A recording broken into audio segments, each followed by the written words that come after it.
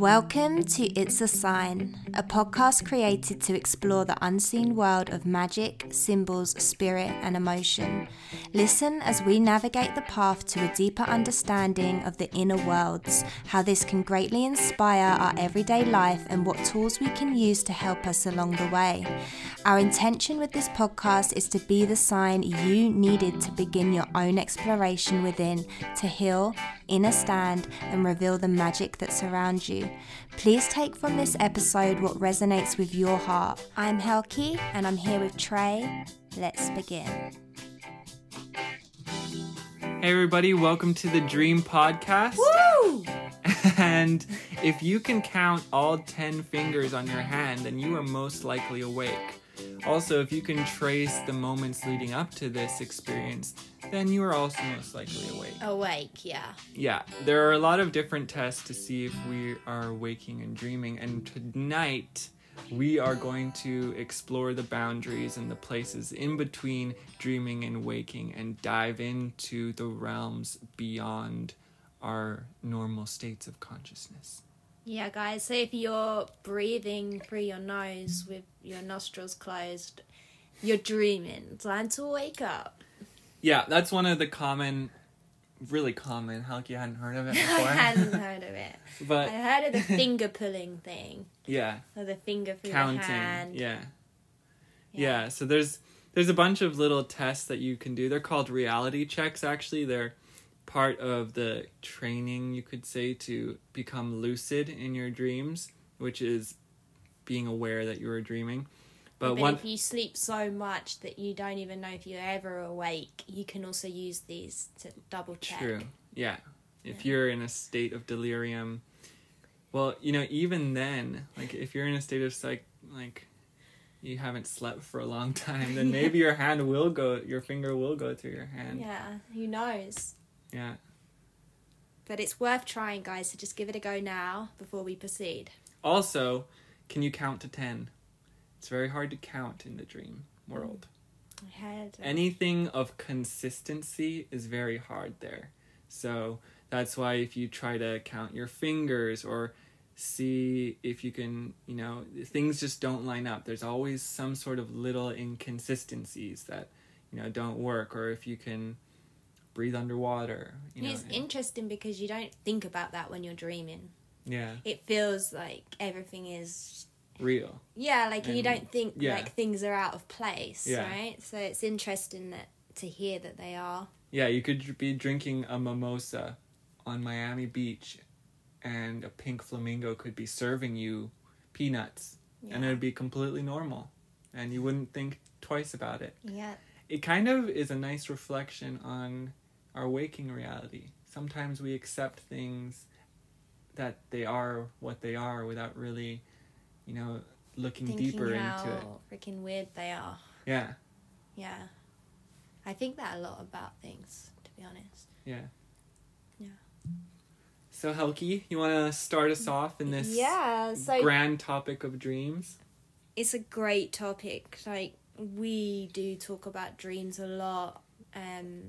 We find dreams so interesting, and we argue about dreams a lot. Yeah. I have a lot of nightmares, and apparently from the research I've done, a lot of you can relate. Over 50% of all dreams are bad dreams, apparently, studies say. But, you can't always trust the studies, but let us know.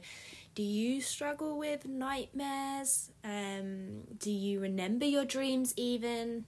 So I found a few so-called facts, but I think with this topic, everything is really theory. Like, there's not too much, if any, solid science when it comes to dreams. So take what resonates, as we always say in our intro. Take what resonates and leave what doesn't. And we're sort of just exploring the topic, so it's not everything from our own perspectives, but we will also be sharing some of our own experiences and our own perspectives as well on dreams. So firstly, I found some just interesting things that apparently science studies have found about dreams through doing like thousands of like tests on people, and so one of them was your brain can't create new faces. Every person in our dream is a person from real life. And I thought that was really interesting.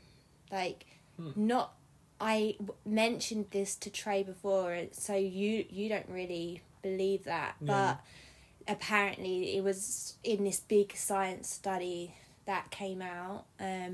So like, even if it's just like you've seen a face, like it could just be like someone serving you at the counter, you know, like, and you don't really notice them, and maybe that face will show up and you think you don't know them, but you have seen them around, maybe. Oh, right, like someone you've seen passing on the street or something? Exactly. Like, it's just because of like the way the brain works when we sleep, it's like pulling from memories, apparently. But anyway, I thought that was interesting, but I think we both don't necessarily believe that. Like, I'm pretty like, I can't say for sure, like, really, but I know I've seen like aliens and stuff in my dreams, and I haven't seen aliens even drawn how I've seen them. Yeah. So. Yeah. And they still have faces. Yeah. But often they are kind of like distorted. I find like it's only faces you know that you see really crisp, like in my memory anyway. It's like when I wake up, I have a really good recall of my dreams, but it's not always like exactly what people look like if I didn't know them before. Yeah, you know? And who knows, like, maybe we have seen that person before, but we just didn't consciously catalog it. Yeah, right. You know? It's an interest. I can see why scientists would come up with that theory. Yeah, the only person whose face, like, I saw so clearly was the one time I had a dream about my daughter. Oh, right. Like, that was the only time where I can really recall. He doesn't have a daughter, by the way. Yeah, I don't. Not physically. Yeah. Yeah, but the only time I really ever saw a face so clearly that I can remember, it was like in probably one of the most vivid lucid dreams I've ever had, was that. But now it's like, of course, the dreams faded away, so now the image has faded too. Yeah, and maybe it could have been a face you've seen before, and you just did, like, you passed a kid in the street and it looked a bit similar to you, and it like clung in your brain in the subconscious or something. Yeah, and I'm surprised our minds can't like merge faces, you know, like create a Frankenstein of a face, you know what I mean? Like, of characteristics. Like, I don't know if I really believe this theory, so I just thought it was a fun thing that came up. Yeah. Another one is you can't read in your dreams because it's a conscious activity, and our dreams only take place in the subconscious. Yeah. So that's like interesting that you can't. I've never had a dream where I read stuff. Yeah. In my unconscious dreams, I don't know. I don't think we can. I don't know, but I just. Lucid dreams, I feel like... I think that this is just about dreams. Yeah, this is a different category. We'll mention lucid dreams towards the end, I think. But I think most people will relate to just talking about dreams, because absolutely, that's another fact, that every single one of us dreams every night, whether we remember it or not. Yeah. So even if you think you're someone who doesn't dream, it's not true. You're just not remembering them. Yeah, and how many dreams do we have? Like, I think it's like 15 plus a night, but we only really remember like a small fraction of it, or we only remember like a small percentage of our dreams each night, and think those are all the dreams. Yeah, I think that I read that we dream roughly 2 hours a night. But I guess, like, you remember, 5 minutes of it? Yeah, and also... I have remembered longer, though. Yeah. But... Yeah, because dreams, like, you can have multiple dreams within this session of, like, that I've even remembered, like, having 3 different dreams in one night before. Yeah. Yeah. I think the most I've been able to record was 5, and I also was able to record the transition between 2 of the dreams. Oh, wow. So the transition of the dream fading into... Were they lucid, though? No. Okay. I was just the memory of it, and I remembered the dream, and then I remembered the dream fading, almost like a watercolor, kind of like ink like blotching into the paper, kind of disappearing into the void. And then I remember this new light coming, and then the dream being painted, and then being immersed in the dream. Interesting. Yeah. So yeah, you can't read in your dreams. So I thought that was interesting. I never even thought about it, but I think that resonates with me just because I haven't read in dreams before. Well, yeah, if you think about the like whole... not even like a sign. Yeah. You know?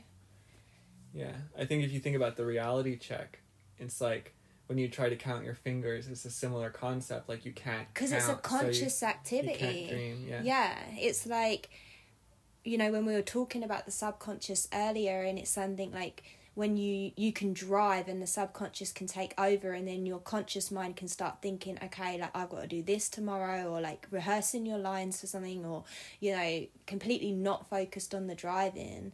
But you can't subconsciously read. You know? Yeah. It makes sense. Like, you need to consciously focus to read. Yeah, and it's hard to focus. That's why reading is really good when you're feeling a bit low. Because, say, if you're having, like, negative thought patterns, I find reading really helpful. Because I can't focus on my negative thoughts if I have to focus on reading. Yeah. So, I think that makes so much sense. You can't see yourself in a mirror when you're dreaming. Your face would be, they were saying your face would be like distorted, or you'd look like someone else. Interesting.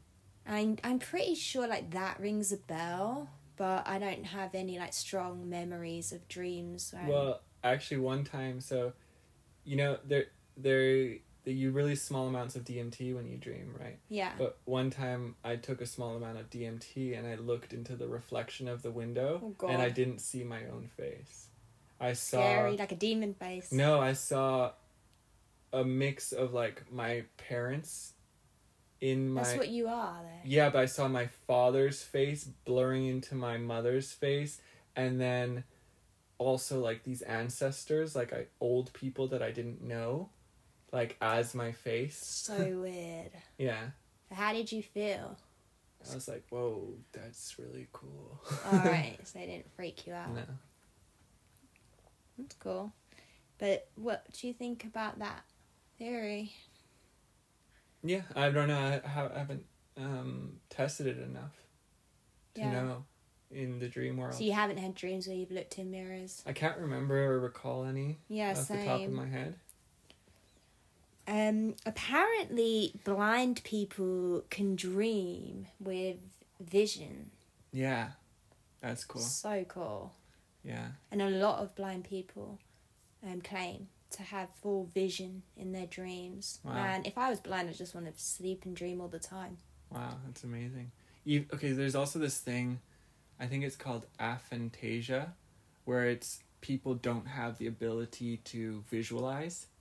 So when... Oh my god, what? Yeah. So there's a small percentage... Never heard of that. Yeah, there's a small percentage of people, so even when they try to recall someone's face, it doesn't come as an image. So like right now, if I say, imagine an elephant, you close your eyes and you can see the rough kind of you can see it with your eyes open. Yeah, anything. Like you can see an elephant, right? Yeah. Like your mind's eye. At least a foggy image of it, right? Yeah. But these people, they only can visualize it conceptually. So they can only have the knowledge that the elephant has 4 legs, that it has a trunk, that it has a head, ears, and a body. But even if they've seen it before. Yeah. So their memories are all knowledge-based. They're not visual. So they completely forget what an elephant looks like. Yeah. They don't know what it looks like unless they're in front of it. They know what it looks like logically through through characteristics, like it has 4 legs, but they can't visualize those legs. They can't visualize the trunk. It's a really, and there's many artists that have aphantasia who draw, but they can't visualize. It's a completely different. How do they come up with the design? There's whole interviews on YouTube, so you can like look that up. Yeah, I have to dig into that. I think it's aphantasia, the word, but yeah, but the thing is, when they dream, they have access to their visual parts. So it's something that happens when they're awake that they can't. Oh, bless you. Sorry, guys. Yeah, so it's something that happens when they're awake that they can't access that dream. So they don't dream. They do dream though, but when they're awake, they can't visualize. But then when they're dreaming, they can. Kind of like blind people. Like blind people, yeah. So interesting. I've never heard of that. What the hell? I'm gonna go on a deep dive later. Yeah, there's this cool Anthony Padilla. He does these interviews with like kind of people with obscure things. He sometimes interviews people who've been kidnapped or who have like disorders or certain things. He used to be on Smosh. Do you know that channel? Yeah, I've heard of it. I never watched it. Yeah, so it's like one of the OG YouTube channels, but he broke away from Smosh and started his own kind of thing. Mm-hmm. And he does these interviews. That's where I heard about it, where there was these interviews with these people. Yeah. Interesting. So back to dreams. So apparently men and women dream differently. Researchers have found some differences between men and women when it comes to the content of their dreams. In several studies, men reported dreaming about weapons significantly more than women did, while women dreamed about references to clothing more often than men. So lame. Yeah. Another study showed that men's dreams tend to have more aggressive content and physical activity, while women's dreams contain more rejection and exclusion, as well as more conversation than physical activity. Women tend to have slightly longer dreams that feature more characters. When it comes to the characters that typically appear in dreams, men dream about other men twice as often as they do about women, while women tend to dream equally for the sexes.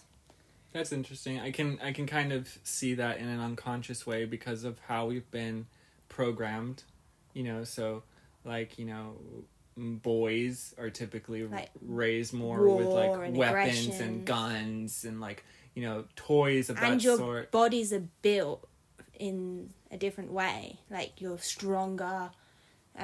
You like to wrestle. Like, it's more like, it's not even how you're raised. It's almost like a natural thing, I've noticed. Like, even just how more physical majority of men are, like you notice how brothers all love to wrestle and play hard and play fight. Although I don't know, because it might be a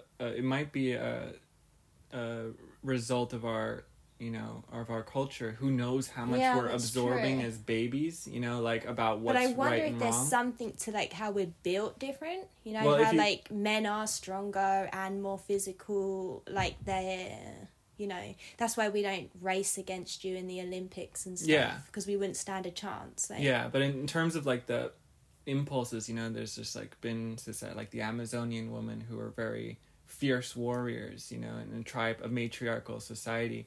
We don't know, like, if there were different, who knows if they were wrestling as kids, probably, if there were such a warrior-based society, of women. So it might just be the cultures we're raised in that kind of almost unconsciously direct what we do. We might think this might be a deep character trait of ours or like a deep instinct, but it might be defined by the societies we live in. Well, yeah, like I'd much rather like have like those kind of dreams than dream about clothes and rejection and exclusion. It's so lame. But interesting as well that men dream a lot more about other men. I think that's just, again, like that, the way we've been brought up, It's like... repressed homosexuality. No, I don't think they was pointing to that. I think it's more of, like, that competitiveness that men have. Like, if you look at, like, sports and stuff, and maybe that's. And then, like, obviously, if you're already dreaming about fighting, then But it's going to be men that you're fighting. But I feel like you're more competitive than me in certain things. And my mom is probably one of the most competitive people I know. Me and your mum are both Leos. Yeah. Leos are very competitive. Yeah. But also, like, we always say, like, I've always known I've been very in touch with, like, my masculine energy, and I've, you know, like, that's always been easy access for me, and, like, for you, you're very in touch with your feminine energy, so maybe, like, we're not the best examples of that, but maybe this is sort of based on, you know, your average Joe and Anne, you know? Yeah, well, I don't know, I guess I feel like anyone who's really into sports or competitive activities. So I'm not really into sports. No, true, but competitive, I don't know, it might be a part of your personality. I am just competitive. That's why I try and avoid. I try to avoid playing. Like Monica and Friends. I literally am Monica and Friends. It's dangerous. Like, it's like the beast comes out. Yeah. But that's interesting that they're different, but not surprising, to be honest. You know. Yeah, because I feel like the dreams are just such a, you know, when you are unconscious, you are just processing your unconscious, you know, things that happen in the real world. So if you're immersed in a specific gender role, then it would be kind of predictable that you would dream similar to that gender role. And well, like I've had a lot of like fighting dreams and stuff, you know, like where I'm fighting with the wild animals and having to like protect my family. Yeah. So, I don't know. I think gender is just so lucid these days anyways. Like, when were these studies done? Probably in the 80s or 90s. Like, okay, so another thing to remember is that dream recall is very rare. Studies show that a common trait found in people who often remember their dreams is openness, apparently. So I have really strong dream recall. I wouldn't say a strong trait of mine is openness necessarily, but what I would say is that I am open to change. Like, I've gone through so much change in my life that, you know, change doesn't scare me. Like, some people are terrified of change. So maybe like that's could be a reason as well, but they'll say that's what they're saying. It's not actually common to remember your dreams, but there are ways. And I think at the end of the podcast, we'll go over some tips that we have found to help with recalling your dreams. Yeah, I mean, I think it might not be common just these days, you know, in so many old cultures. I'm avoiding using the word ancient. You can say ancient. I always say ancient cultures. Especially the indigenous tribes, it was common practice to speak about one's dreams, and it was such a deep part of society was communicating your dreams. And even in the Toltec culture, which predates the Aztecs and Mayans, it's ancient civilization, some of the people who built the pyramids in Mexico, what was I going to say about them? We were talking about dreams. About remembering. Oh, yeah. So there was these people called, like, they were basically dream interpreters. And they were a huge amount of people in this society were dream interpreters. They say roughly 10,000 of the 45,000 people within the societies were dream interpreters. So that's a huge amount. Yeah. You know, so you can see, like, in this culture, it was a huge aspect, and many people would go to them and have their dreams interpreted, and then they would kind of form this coalition of dreams with all the people, and kind of try and draw common aspects from each of them, and see, why are all these people dreaming about this thing? Because there have been some recorded moments where it was like a lot of people were suddenly dreaming about one thing, And like maybe a flood happening. Yeah. And then a flood happens. Yeah. Is that sort of what you mean? Yeah. Yeah. Interesting. Really interesting. Yeah. And it kind of goes with, you know, how consciousness works, like collective consciousness. Yeah. And actually, if we take science into this, there was a study done where people were put into a room and they were just told, all they were told was just to watch a video. Okay, so they were just watching a very boring and mundane video, but at one point the video would suddenly jump scare them with like this creepy face and try and like elicit a spike in like, and so they were all monitored with like electromagnetic things attached to their skin. And the really interesting thing that happened was that the people's energy spiked up to 3 seconds before the jump scare. So something knew it was about to happen before it did. Yeah. So you collective consciousness. It's that same as that study. What was it that I've heard it a few times? Like, it's a really famous study. It was took part in Australia and then they did it again in the UK. What was it about? We watched something together about it, but I can't remember exactly what it was, but it was something like they had to like figure out these sequences or something in Australia, and like it was like a really low count of people that could even do it or complete it. And then when they went and tested it, they did a test in it and made it easier for the people in the UK, so more people completed it. Then when they went back to Australia, they did the same one they originally did for them, without even making it easier, and more people completed it. Yeah. Because I think it was the consciousness. They were tapping into that. That's what they're sort of trying to prove here with this. It's such an interesting topic. But also, like, if you think, like, it is going a bit off subject, but, like, I was thinking the other day about, you know, how we're kind of being, you know, when you were saying about the jump scare, it reminds me of, you know, how like terrifying horror movies are these days. Like they're so extreme and so graphic, right? But if you go back to, what was it, like the 60s or I don't know, it was around the 60s when that film The Exorcist came out. And I don't know if you've watched it, have you? The Exorcist, yeah. Yeah, the original old one. Yeah. And it's you probably don't think it's that scary. Yeah. If that's scary at all, right? Yeah. But it was so scary when that came out. It got banned. Yeah. It put people in hospital, psychological damage. There was like such an uproar. Like, it really effed up so many teens of the time, you know, or like people. And it's like, because people weren't being exposed to that stuff, it's like it was jarring and damaging for them.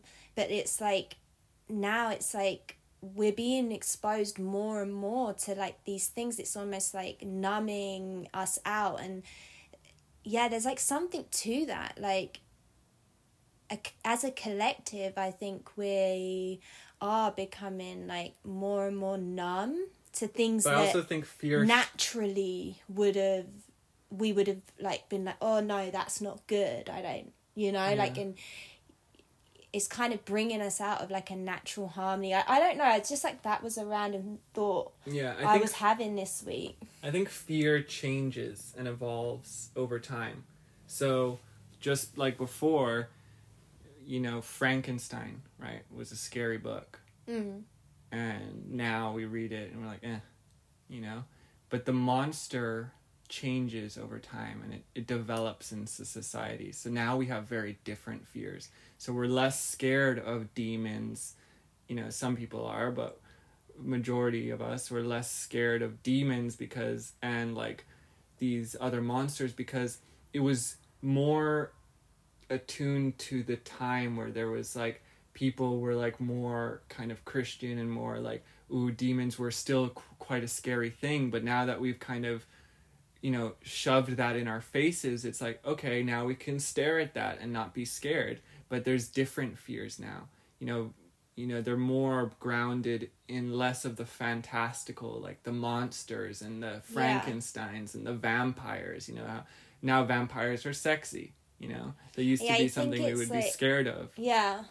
But now it's like, what has the monster become for our society today? What is that? And, you know, maybe some could say, you know, we've been watching E.T. documentaries. Some could be saying that, ooh, there's a big fear of like some sort of extraterrestrial invasion. Maybe ETs are the next fear, the next monster. You know, there's always development and growth. Or maybe, you know, terrorism is the next, you know, monster. You know, it's like it always changes its faces, and fear shifts throughout time. Yeah. I just thought it was interesting to think about, like, how that's changed, but that makes sense what you're saying. Definitely, I do think that there is something about collective consciousness in it as well. So it's just like, where we are all connected. It is like, you know, like it's connecting the fears as well. Yeah. You know. Yeah, collective But fear. Then obviously there's the internet, so, you know, I'm not really sure. I just thought that was interesting thought, and that went really off track, so sorry guys, back to dreams. So I thought a question people often ask is, can we die in dreams? So many people say, oh, you can't. And like, how many books have you read? Like, I've read so many books, or like it's like, or films where it's like, you can't die in your dreams. If you die in your dreams, you die in real life or something. Like, but it's not true. Remember, like, when we were staying at that house, at my aunt's house, and I had 2 dreams in 1 week where I died. Yeah. So yeah, I died in a dream, and I didn't die in real life, and that's not the first time, I don't think. Yeah, me too. I've died in dreams, and normally it leads to some sort of giant spiritual experience for me. Yeah. Because it's like, we always, maybe it's because we unconsciously see death as an ending. Mm-hmm. And when you're seeing death as an ending, you wake up, you know? And you wake up to consciousness. So you're like, oh, it's an end. It's ended. But I think it was only after I kind of had like those out-of-body experiences and started facing death more that I actually started having dreams where... Because before, when I was a teenager, I would like have deaths where I was like falling off a building and I was about to hit the ground. And right before I hit the ground, I woke up. So I never had that experience, but it was only after I kind of started getting into spirituality and exploring death and having all these out-of-body experiences that I started having the experiences of dying, and there was a continuation because I had become open to the idea maybe that there was something after death. Yeah, I can see that would work with a lot of people, because so many people have that belief of, you know, if you've fallen off a building, that's so common, and then they wake up when they hit the floor, so they don't actually experience death. Yeah. Or they feel like if they'd stayed in the dream, they might have actually died. Yeah. It was different for me, though, because I think the message of me dying in my dream at the time, it was to sort of snap me out of like an energy that I was occupying. So it was to show me, because maybe I was having these negative thoughts that were leading down that not wanting to exist kind of thoughts and energy. And that dream really kind of gave me that experience so that I could see it's not actually what I want. Even though it wasn't negative, it was just seeing me like literally having the experience of like not being here, being able to see you from soul form, you know, see my family and my loved ones and everything, and knowing that I died, you know, and going through the whole process of it. Like realizing like, okay, like that's not where I need to focus, because it's not really what I want. So it was like, again, I do think it was quite a spiritual experience in just a different way. Yeah. Yeah, so guys, you can die in your dreams, so don't be worried about that if you was. Yeah, I recommend it. I recommend dying. There are any other things where I kind of wanted to talk about the concept of dream. Yeah, dreams. That's like all the sort of quirky like little lists that I got together for, you know, what the scientists and what the studies are saying about dreams. Yeah, and then I just have some things to add on later just from my own thoughts. But yeah, let's get into the history. Is that what you were saying? Well, no, I wanted to kind of just explore the topic of dreams. Like, firstly, you know, science doesn't really know much about it, but we typically tend to separate our waking reality from our dreaming reality. And I like to think of them as separate realities, that they're both real in very different ways. And that for me, I think the goal has become learning how to stay conscious in my dreams, even though at this point in time I feel quite far away from that, whereas before I was kind of much closer. Staying aware in my dreams and also learning how to dream while I'm awake. So one very important thing that I learned from lucid dreaming was that creativity is unbound within the dream world. You can create absolutely anything. And when I became lucid in my dreams, I think I might have talked about this before, but I was able to create entire cities, entire civilizations, entire worlds with just the flick of my thought. Yeah, you know, I could create that in the astral projection episode, I think. Yeah, I could create entire worlds, right? So when I woke up, into the waking reality, I realized that there is unlimited potential for creativity. And I think when, you know, we have this language intermixed within our dialectics, within our vocabulary, like daydreaming, you know, we're it's almost like we're kind of in a world of our own, but we're somehow awake, you know. It's kind of, where is the real boundaries? Like when we visualize, is that not a small form of dreaming? Are we not dreaming up images? Are we not? Of course. Like even like when you get stuck in negative thought patterns, like it's literally a daydream or a day nightmare, you know, a daymare. Yeah. So it's like, I kind of believe that we are all dreaming a collective reality, and our dream may be conscious or unconscious. So we might be unconsciously going through our day, just like we might be going unconsciously through our dreams. And we can see how like we're manifesting and creating things at the same time in waking reality. And I think it's still a dream of sorts, but a very different feeling, a very different texture of a dream, one where we're cohabitating with with almost like different souls and different perspectives. But that's not to say that it's only limited to this waking world. I wanted to quickly talk about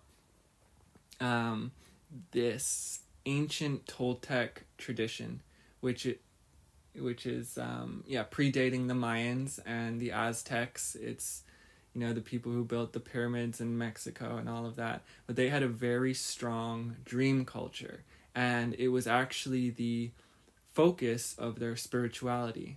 And their kind of, you know how there's like Buddhism and stuff like that? They had something called Nahualism. Nahualism. Nahualism. Not sure how to say it. But they had this concept. So there's this one thing called the tonal, which is the waking state, and the nahual, which is the sleep/dream state.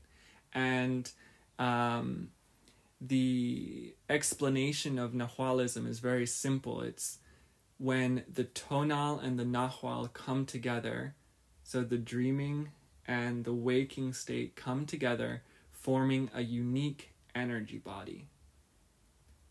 When this energy body is formed, we reach the state that in Nahuatl is known as Temixac. I don't know how to say that, but it is translated as a blossom dream or a lucid dream, a dream controlled at will.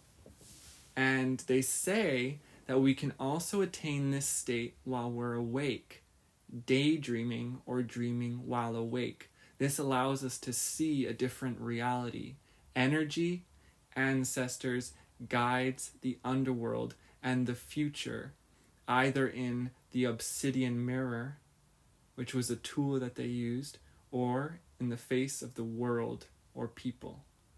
So it's like we're opening up reality. We're bringing our dreams into the waking world and opening up the dream world like it's a book. And we're seeing the reflection of our ancestors' energies, spirits within the world. It's like, how I see it is like it's like when the third eye kind of awakens, when the third eye opens, it's like it's vision and dream coming into the waking world.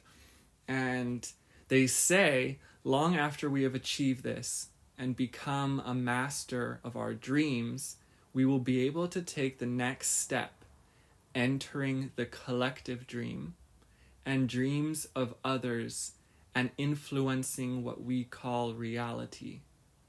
So it's learning how to influence reality from the substrate code, the dream of reality. At this stage, we will also be developing skills, prophetic dreaming, and repeating the same dream at will, sewing dreams together to create our waking state, restoring the sleep body, and the greatest paradoxical accomplishment of the dreamer, sleeping without dreaming, and so become a master of an almost total power. It's very cool. Sleeping without dreaming, eh? Yeah. That's what most people think they do. I think what they're trying to say here is that, it's kind of like Buddhist. It's kind of a Buddhist philosophy in the same, because the Buddhists say that the illusions we encounter in dreams are the same ones we encounter in waking life. So that there's this idea that our dreams are illusions, and so our reality is our illusion. And when we become willful creators of our dreams, we're no longer seeing illusions, and when those illusions dissipate, then we no longer dream. But we've become awake fully, whatever that means. It's kind of a paradox. So That's why they say it's the greatest paradoxical accomplishment is sleeping without dreaming. But at the same time, I think that just means they've fully awakened. Because, the Buddha, when he came in and people were like, "Who are you?" And he's like, "I am awake." So you're no longer dreaming, you're fully awakened. And I think there's something there. It's interesting. And that was before Buddha, right? Yeah, before Buddha. Yeah. So, we even have there's a lot of dream culture in the Aboriginal tribes in Australia. They have something called the dreaming, which is what they call the original singularity creation event, is that there was a void, and within the void was a mind. And our universe was born from the dream of this mind. And from the void birthed our everything, our universes, our everything we know. And it's all within the dreamer, the grand dreamer's mind. Yeah. And so if you think about it, horrible thought, isn't it? Well, if you think about it, it's like it's one mind. It's like the one God thought. Yeah, it's very similar thought to like that we all come from a source and we all are that source. Yeah, but the thought of it being a mind, you know, how it's just because, you know, now the mind is kind of the enemy, you know? Yeah, well... Especially like in meditation and stuff, you need to quiet the mind or be out of the mind and... Yeah, so it just Well, it's out of the monkey mind. Because the Hindus and the yogis and the Buddhists all believe that everything is mental. So there's many definitions for the word mind. Yeah, it was just like making fun at like the first visual that came to me of this like big horrible mind, maybe, like creating this like crazy polarity that we exist within right now. Like well, if you think about it, yeah, but when you think about it, just like as this big head, it's just kind of creepy. But if you think about it, look at our world. Isn't it the perfect representation kind of the chaos of our own mind? You know, you can kind of see that. No, I'm not saying that it doesn't make sense. No, I was just saying it made me laugh. Yeah. Like, just that visual. Yeah. You know? And, if we think about, like, the concept of, like, the source, that we all come from the source, and that we're all one in the same being. And even if we look at the geometry of the universe, you know, they've shown, like... these mirror images, like these side-by-side images of like, you know, the network of dark matter within the universe compared to the network of neurons within our brain. You know, they're very similar. You know, it's almost like the universe is a giant mind that we're within. And so, and I really think that, I really don't think that our consciousness is, you know, limited to our bodies. I think it goes beyond that. I think that the universe is one great cosmic mind, one cosmic dreamer, some huge supreme being, and that we live within the folds of this being's dreams, that the stars, the planets, the universe are cells within this great cosmic being's body. Is that what you think, or what they think? Well, this is something I'm conjuring, not them. Okay, I got confused then. Yeah. Cool. Yeah, I'd never really think of it like a being. I've never thought of God as a being. Well, yeah. If you think about, like, even in our body... Because I think even when we're not here, we're not beings anymore, are we? Really? Yeah, because we're still being, aren't we? Just, like, energy. Yeah, but energy is being, right? We're still... Yeah. We're still aware, aren't we? You think? I guess I was thinking more like a physical thing. Well, there's non-physical beings, right? Yeah. There's astral beings. There's extra-dimensional beings. Yeah, it's just like I never really thought of that as like one big giant being. Yeah, for me, it just like when I've seen these like things of what's going on in our body, like what the micro universe within our body, and how we literally have an entire universe inside our body, and we haven't even begun to explore the quantum realms of how our body functions. Like, and I'm a mind hosting this body, right? And there's an entire universe within this body, and little aware, you know, things inside me carrying out functions, you know? It's pretty crazy. There's like an entire cosmos within me. So for me, it's not, I always think of like as above, so below, you know, that cosmic law, that it's like, you know, what's within is without, sun, moon, you know, it's like this polarity in this, but I think it's the ancient Hermetic law is like as above, so below. So for me, it's not so much a stretch to think that if I have a universe within myself, then maybe I myself am within the universe of another being. Yeah. Yeah. Yeah, like Gaia, I guess. The earth. Yeah, like you could just be inside that being, like Gaia. Yeah, because we are a function of the earth, aren't we? We're just as much a part of the earth organism as a tree. That's just like a cell in your body. It's like that's what you are to Gaia. Yeah. I guess. Kind of. And then Gaia would just be another small, tiny thing in the great cosmic multiverse. Yeah. Yeah, this is just one of those topics that does send you a million random directions, but I think this is this podcast as well in general, guys, so bear with us. It's like so interesting to even ponder these ideas, you know, because I think most of us, we have our dreams, we remember them, we don't remember them, and we get on with our day, you know? Yeah. But it's interesting to sort of actually look at that. Like, we do that every single day. Apparently, we dream 6 hours of our life. 6 days of 6 days of our lives. Is it? Yeah, 6 days of our lives. Of our lives? No, we dream like 20-something years of our life. 20... No, 6 years. Sorry, it's 6 years. I think it's 25 years. I literally was just researching for this, and it was definitely 6 something, so it must be 6 years. Well, it's 1/3 of our life, I thought.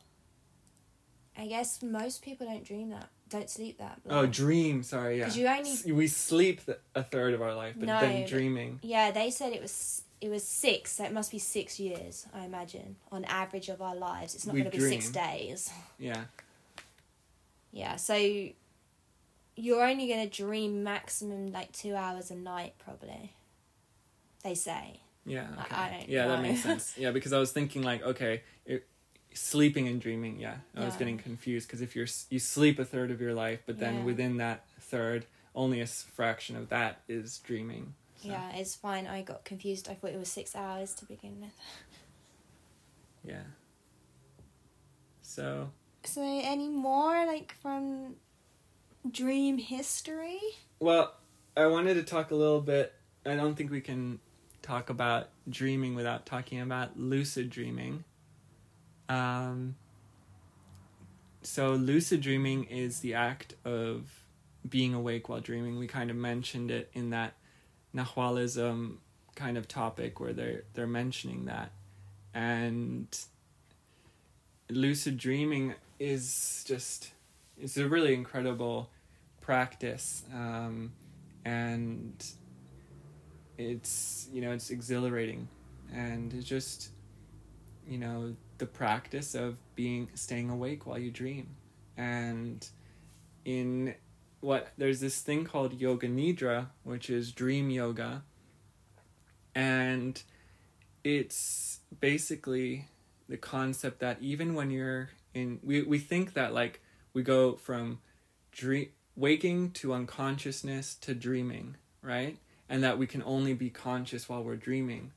But they actually say that you could remain conscious through all of the processes of sleep.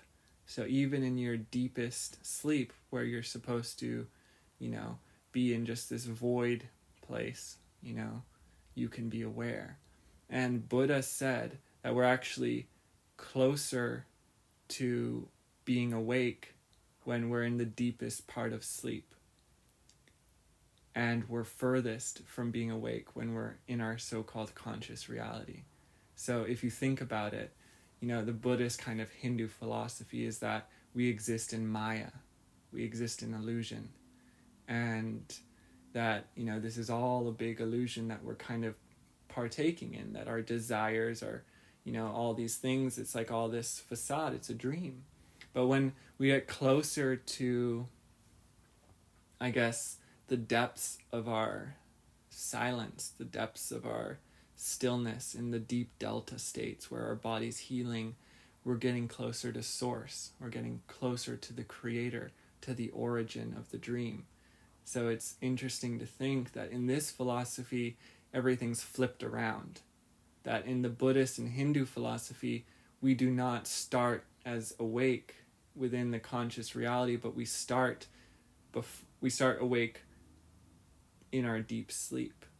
We start awake in the void, in this place, and then from there we dream, and then we manifest. We dream and then we manifest into physical reality.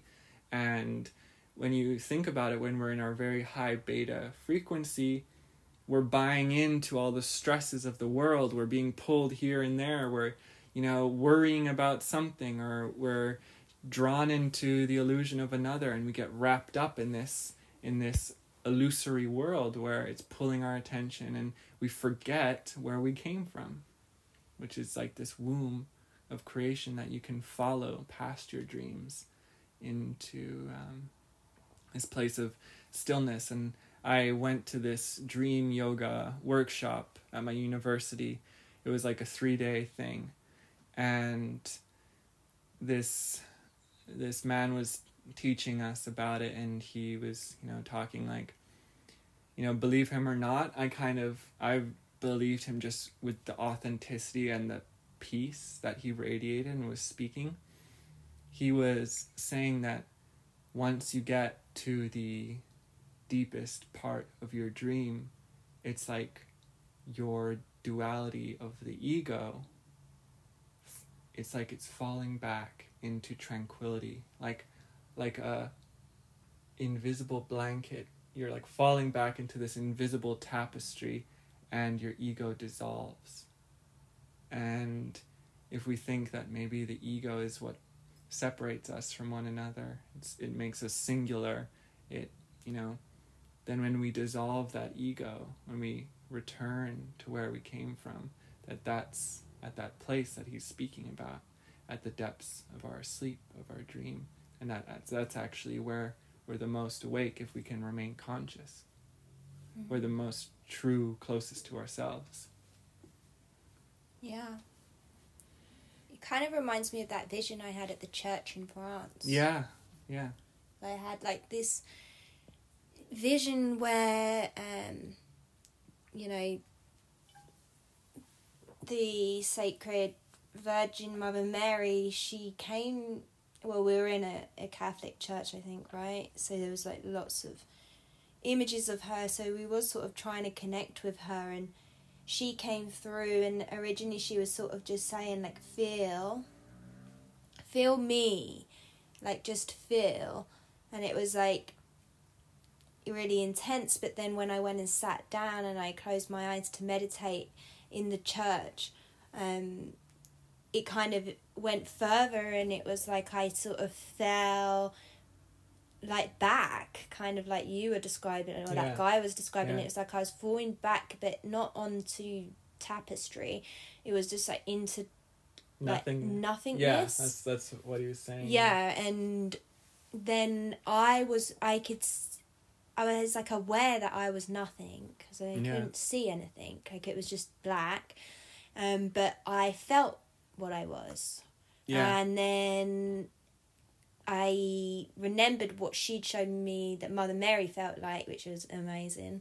But also, like, I knew her very well, like, energetically. Yeah. Where I don't feel like that in my waking life, really. Yeah. I'm not Christian.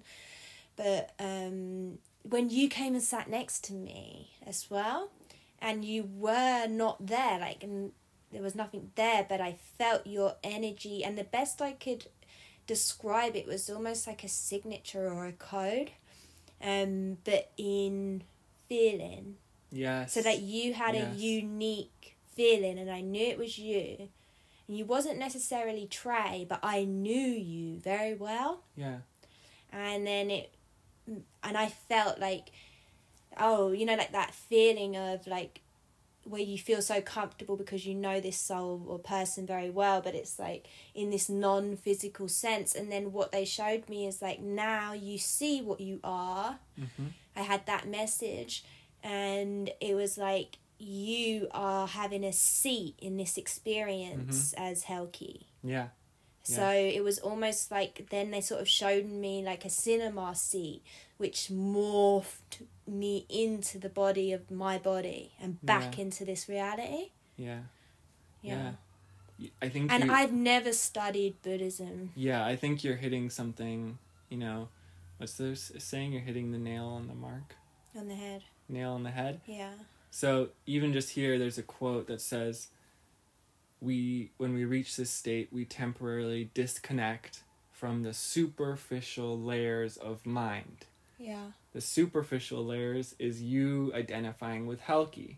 with this body. Yeah, and also there was nothing. Yeah. No world. Yeah. No stars. You know, like people often say, oh, I was in the cosmos. It was like nothing. Yeah, there. Nothing. Yeah. I was nothing. You was nothing. But feeling. But we were. But there was feeling and awareness. Yeah. And so but they no say... No visual. Yeah, no visual. So, just feeling. Yeah. But not like anxiety. Yeah. It was really weird. Like, it was like you could just read like who someone was, and you knew you could talk to them through your mind if you chose to, but there was no desire to. Mm-hmm.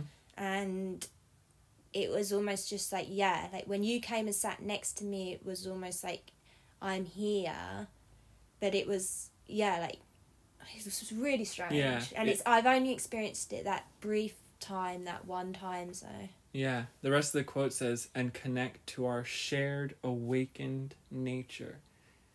It's the awakened nature beyond the superficial layers of the ego and the mind, our collective Buddha nature or Christ nature or soul nature. And there's this beautiful fiction book called A Wrinkle in Time, which speaks about this. And it's these kids who are learning how to kind of come into their soul contact, and when they're doing this thing, which is like they're transporting through the dimensions of space and time, they're like going from one place to another, and it's called a tesseract, and they go into this void place, and there's no sound, no thought, no sound, no sight, everything's this void, but they can feel. Yeah. And they can feel one another. And she's looking for her dad, and she can feel the soul of her dad, and she teleports and transports there because he's been captured on some distant planet. But it's this feeling of like, it's just exactly what you're saying. He was saying when we go into this deep state, we enter the void, but we're still aware.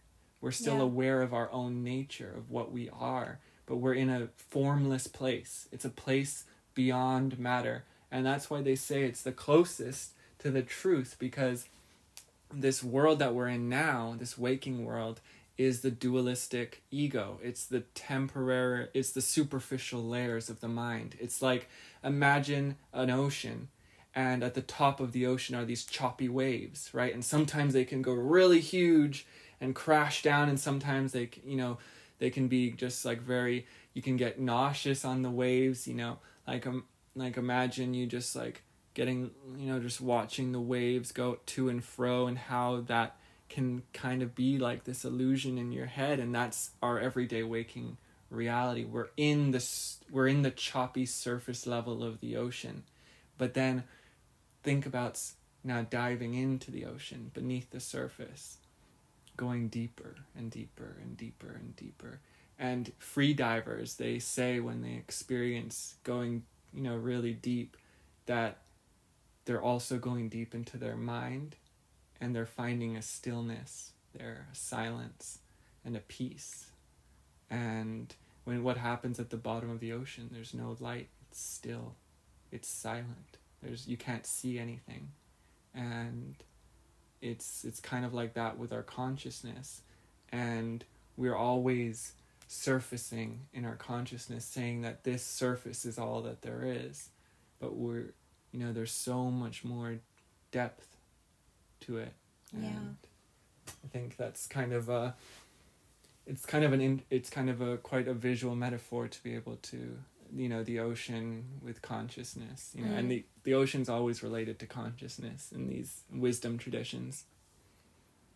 You can see from that perspective, though, like why you would want to take a seat in this life, like the way they described it, because it is just like night, like it's like you can see why from that point you want to go have these experiences and incarnate and stuff. Yeah. Like, right? Because imagine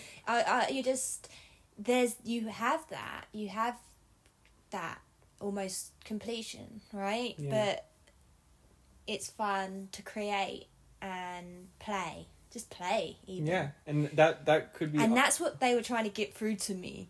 Yeah. Was like, remember, you're just here to play. Yeah. You're just taking a seat, like when you sit down at the cinema and watch a film, like you're literally doing that in the Life Here is Hell Key. Like, play, have fun. Like, it was really a strong message for me of like, feel and go about things. Don't, and have fun and play. Like that's what you're here to do. It's not so heavy, like, because I can get very heavy about things. You know, I think we all can. Well, when you get lost in the illusion, that's what happens. Because we get so attached to goals. Yeah. And we put our worth on pressures. Our productivity and our goals, right? Yeah. And it's just one of the many problems. Yeah, you know, so it's that was why I think they reminded me of that. And weirdly happened in a church. So what's really cool about what you just said is that there's an ancient philosophical Indian like analogy to describe consciousness, right? So imagine your consciousness and you've gone and taken a seat at the theater and your name is Purusha. Purusha is like the soul, you know, the individual soul consciousness awareness. And the dream, Maya, Prakriti, matter, the world, is dancing on the stage, right? And if you've ever been to theater or a movie, sometimes you might be able to experience where you get so wrapped up in the movie that you forget you're watching the movie. You're completely immersed in something. And that's what they say is happening, is that your soul has taken a seat and is observing this dance of life. Prakriti's dancing around on the stage. She has all these beautiful embellishments, but then, you know, someone might come onto the stage and shoot her. There might be some drama. There might be something, you know, and you're so wrapped up in it that you forget that you're watching, and you become the dancer. You become her movements. You see like the drama unfolding and you become the drama. And then when the final bell hits and you die and the curtains draw and the play's over, you're back in your seat of consciousness. And that's why it's really weird that you say that, because that's how it was shown to me, was like they were literally, I felt like it was Mother Mary, like it was literally like, look at it like this, you know, you're just sitting here in a seat. Yeah. And then I was in the seat, but then it all disappeared into the nothingness, into the blackness. And then it was like, now feel. And then when I came out of it, it was like I morphed back into the seat, but then into the seat I was back in my body, and then I was sat next to you in this church again, you know? Yeah. So it's so weird. Yeah. It's like pretty much exactly... It's weird because I haven't even heard of these concepts, and I haven't studied religion or anything like that, so it shows you that there really is something, especially like from my perspective, because I haven't ever heard that before, but then I had that experience, so then you think, well, there feels like there's definitely something to that. I'm not just imagining it, right? I mean, that's how I felt when I dove into like the yogic philosophy and studies. It was like I had experienced so many things with consciousness that every time I tried to talk about it to people, they were just like, I don't know what you're talking about. But then I started studying yoga, like in depth, the philosophies and theories of the mind, and I was like, wow, like this is exactly what I experienced. I had that experience. And then, you know, I'm in class and my teacher tells me this story about, you know, the dancer and the stage, and I'm the like, Buddhism as well. Yeah, I'm like, oh, that makes so much sense. Like, yes, like they've been talking about this for thousands of years. Like these yogis, these monks, these masters have been experiencing it and writing it down, you know, and they really say it's the dream. It's the collective dream that we get wrapped up in. And I think, you know, these extra dimensional beings, they're aware of that aspect of themselves that exists within the formless, that exists within a place outside of time and space. I really think there's no time or space in that place. Of course, yeah. And what happens when we become aware of that is that we become awake. We we become awake dreamers, like they were saying, where we can dream the same dream and we can consciously will our reality. We can, go into that space and come out somewhere else. We can manifest ourselves down into the materiality, into the astral dimension. We can create our form. When we know we're no longer formless on this true intrinsic level, then we become our own creators again.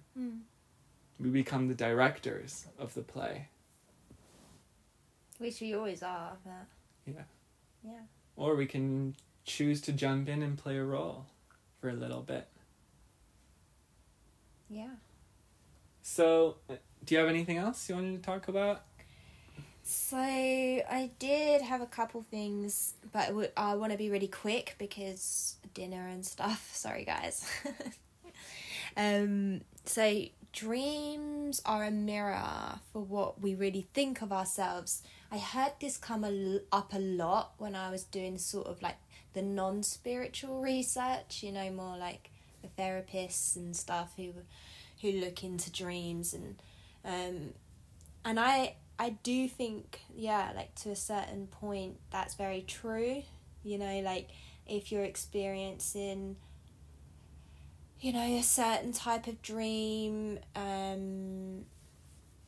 I can't think of any examples, but like, if you're having a nightmare, or for example, if you couldn't get away from someone, or you've been captured or something, maybe this is going to mean that in your waking life there's something that's making you feel powerless. So you see yourself as powerless, and that's why you turn up that way in your dreams.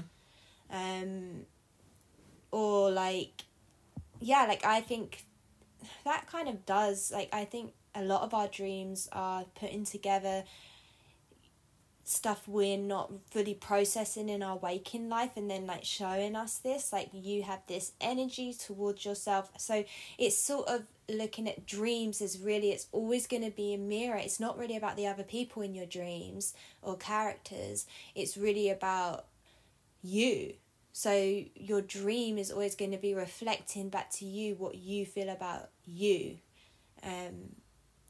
I don't know if that's always, but I just think that made a lot of sense. No, I think I really agree. I think that our dreams really can show us a lot, and I think when we begin down this road, it's like what we're unconsciously dreaming is important to recollect and to remember, so we can kind of go over, what are we ignoring? What are we, pushing out? Like, and I feel like when people or things appear, it's like, okay, let's say Britney Spears appears in our dream.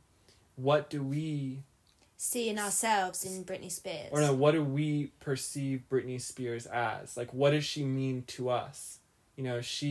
Because our judgments of other people are only a mirror of ourselves. Of ourselves, so what is this what do we have of this person?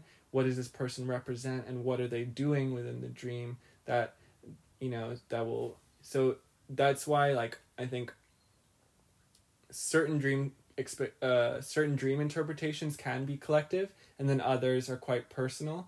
Like within different people, or maybe it's like, what's your opinion on it? Like there was this one guy who he was Hmong.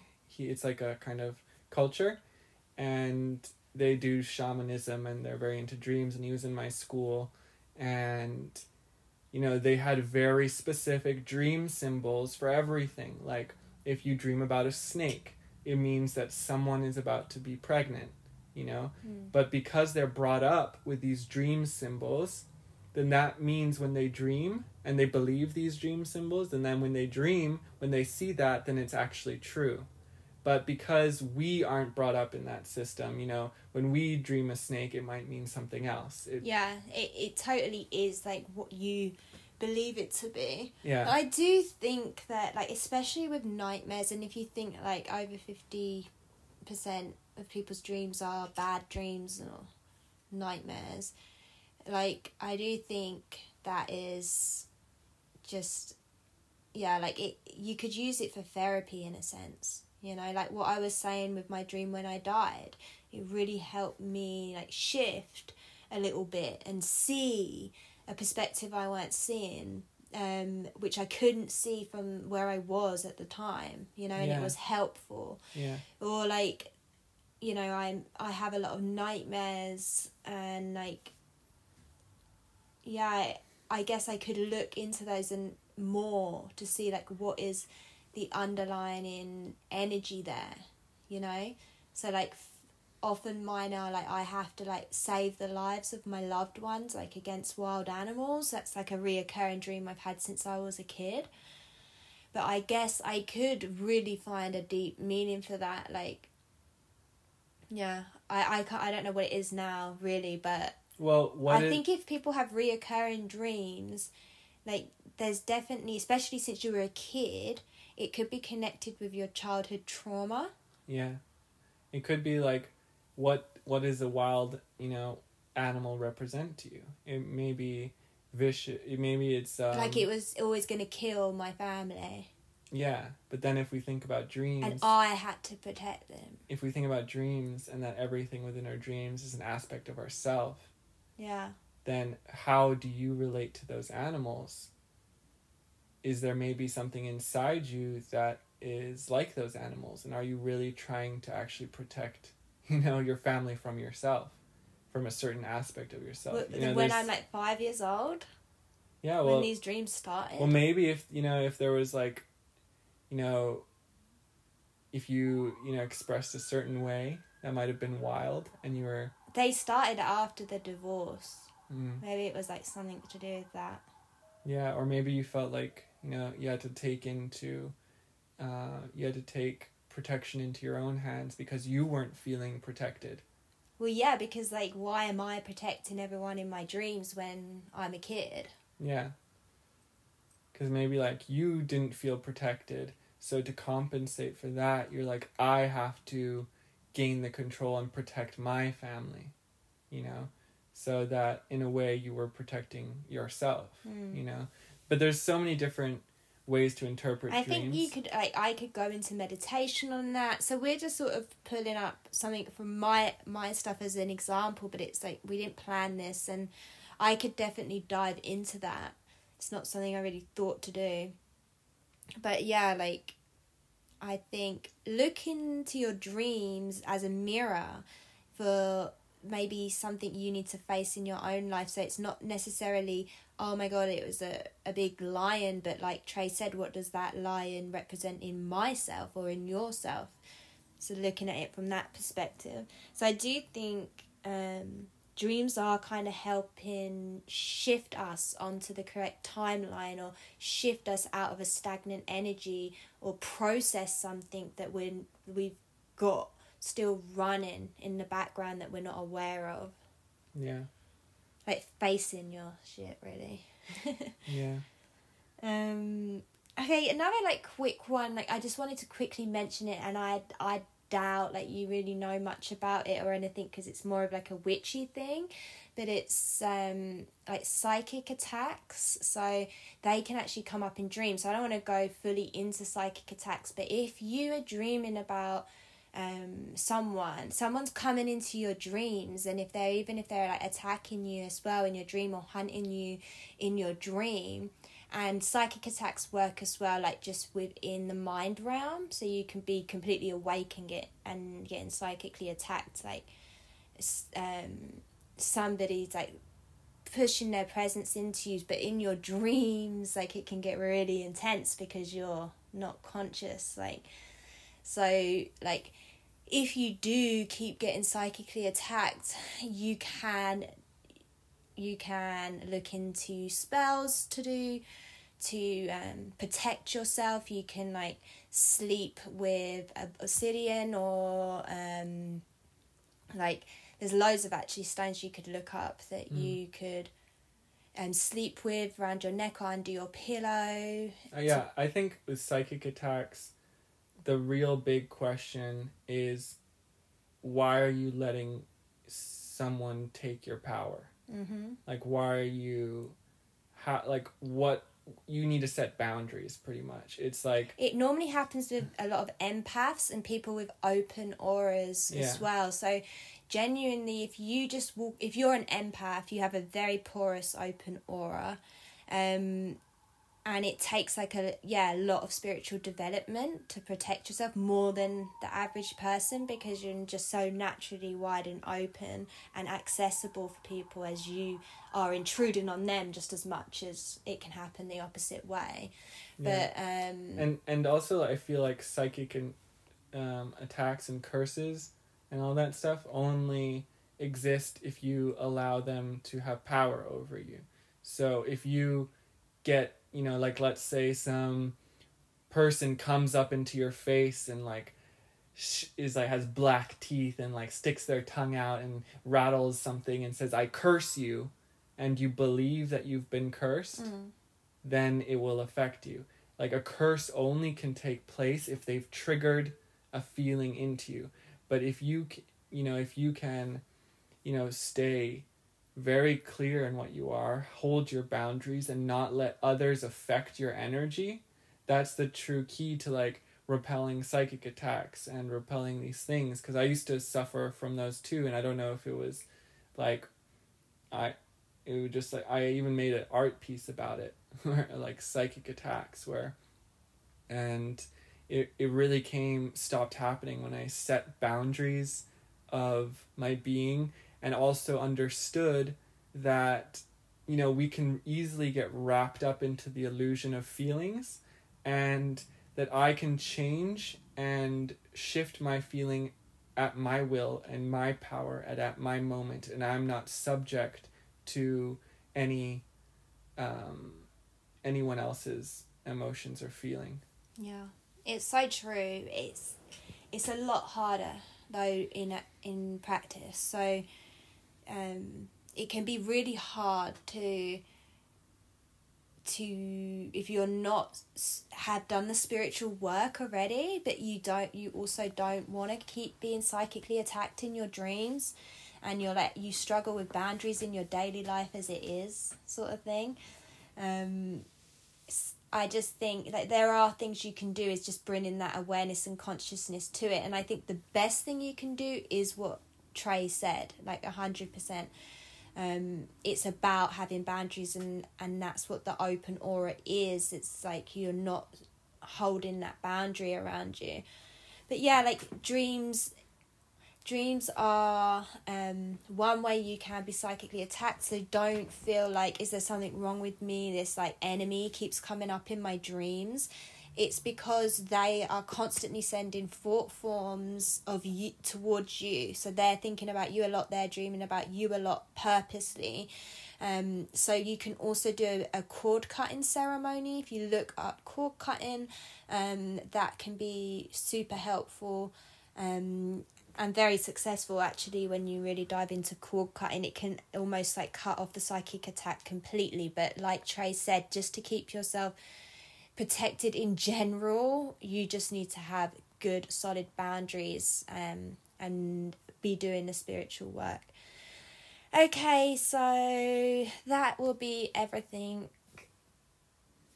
He's trying to do sign language. Well, we should just finish up with the tarot, the final tarot. Oh, okay. Tarot pull.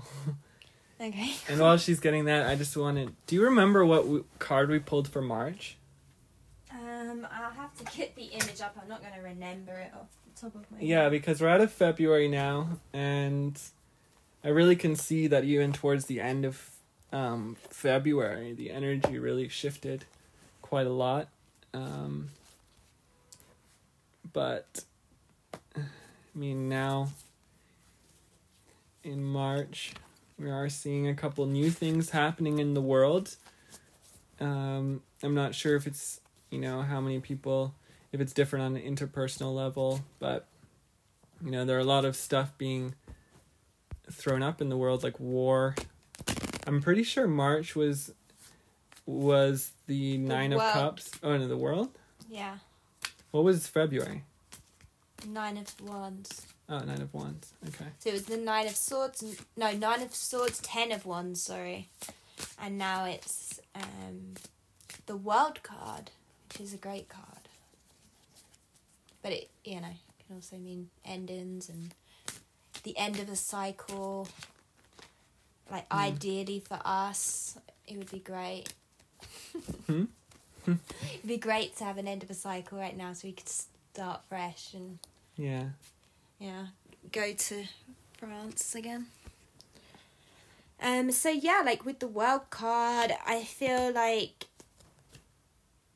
you know, we would have already done the prediction for that and everything, but we've entered March now. Was we not in March on our last podcast though? No. All right. Yeah, it's like a lot of kind of fixed energy. So it's like you really would have come, like by March, you really would have like come to an understanding and like a solid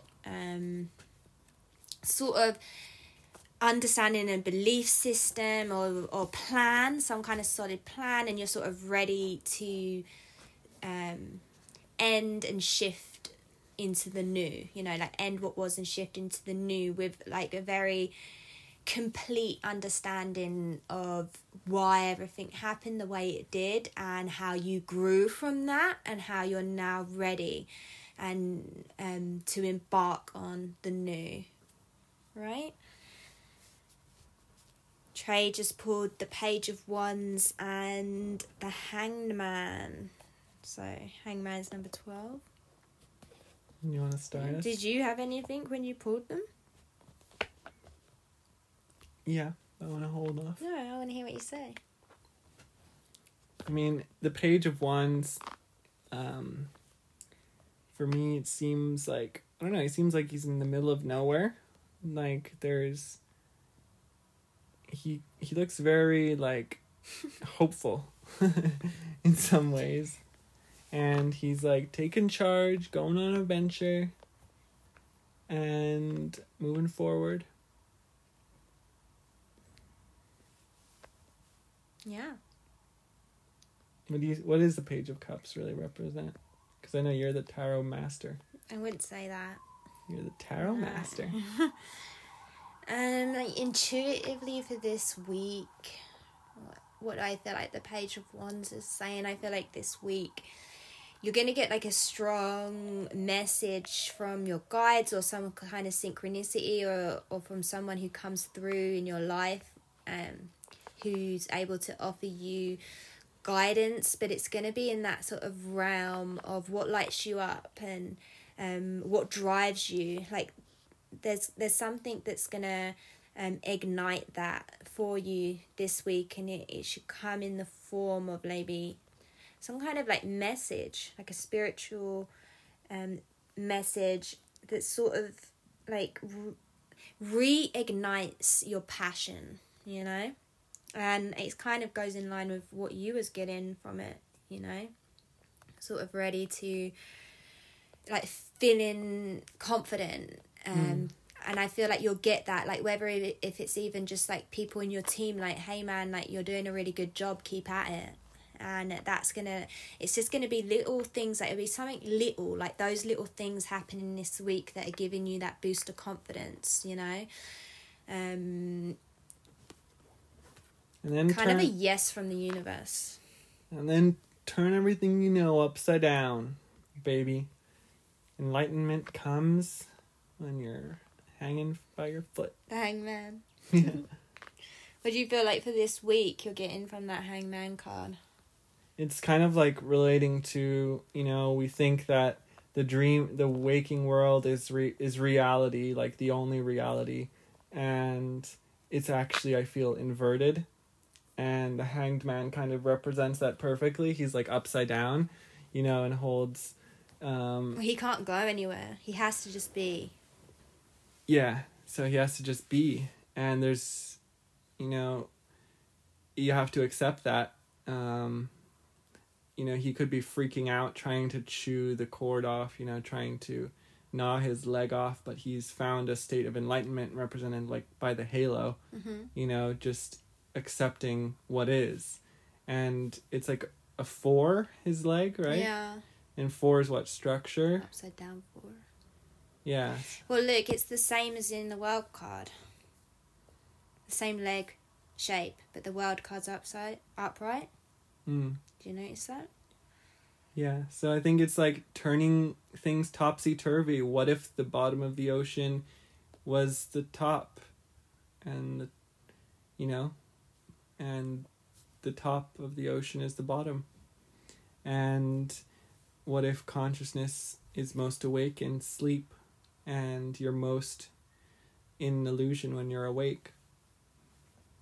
Yeah, so I think this week, guys, like, just look out for those signs. And then with that hangman, it's sort of just letting us know it's not happening right now. You need to do the inner work, as Trey said, like, dive into that dream realm. Like, I feel like this week we could all really benefit from focusing more on meditation and finding that mindful space, and also looking for those little signs, like being open for little signs that are going to ignite your passion again, but also not feeling the need to act on it. The page as well, that energy it's not necessarily like acting, like the night energy.